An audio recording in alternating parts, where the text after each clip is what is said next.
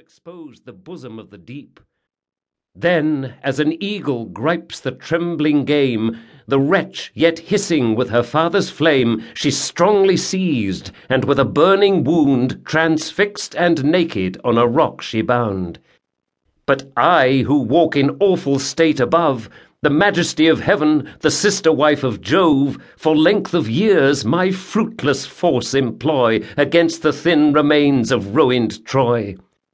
What nations now to Juno's power will pray, or offerings on my slighted altars lay? Thus raged the goddess, and with fury fraught the restless regions of the storms she sought, where, in a spacious cave of living stone, the tyrant Aeolus from his airy throne with power imperial curbs the struggling winds, and sounding tempests in dark prisons binds. This way and that the impatient captives tend, and, pressing for release, the mountains rend. High in his hall the undaunted monarch stands, and shakes his sceptre, and their rage commands. Which did he not, their unresisted sway would sweep the world before them in their way. Earth, air, and seas through empty space would roll, and heaven would fly before the driving soul.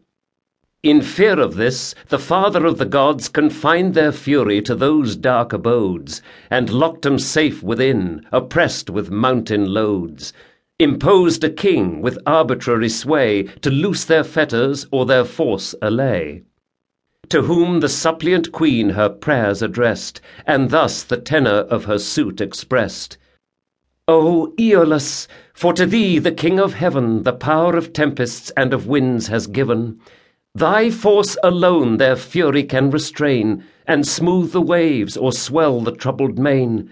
A race of wandering slaves, abhorred by me, with prosperous passage cut the Tuscan sea. To fruitful Italy their course they steer, and for their vanquished gods design new temples there. Raise all thy winds, with night involve the skies, sink or disperse my fatal enemies. Twice 7 the charming daughters of the main around my person wait, and bear my train.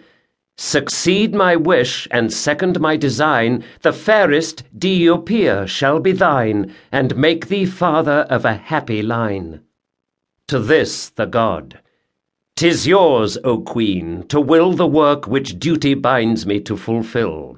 These airy kingdoms and this wide command are all the presents of your bounteous hand.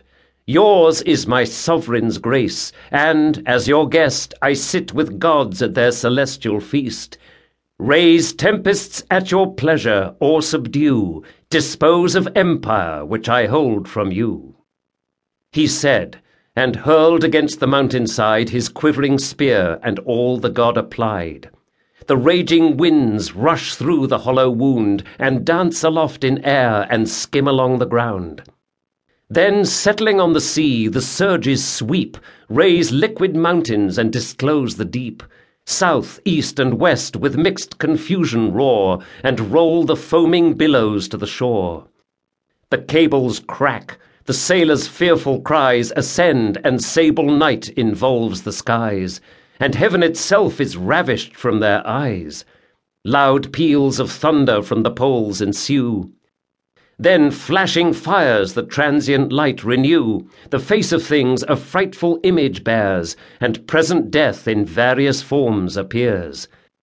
Struck with unusual fright, the Trojan chief, with lifted hands and eyes, invokes relief, and "Thrice and 4 times happy those," he cried, "that under Ilian walls before their parents died. Tydides, bravest of the Grecian train, why could not I by that strong arm be slain, and lie by noble Hector on the plain, or great Sarpedon in those bloody fields, where Simois rolls the bodies and the shields of heroes whose dismembered hands yet bear the dart aloft and clench the pointed spear?" Thus, while the pious prince his fate bewails, fierce Boreas drove against his flying sails, and rent the sheets. The raging billows rise, and mount the tossing vessels to the skies, nor can the shivering oars sustain the blow. The galley gives her side, and turns her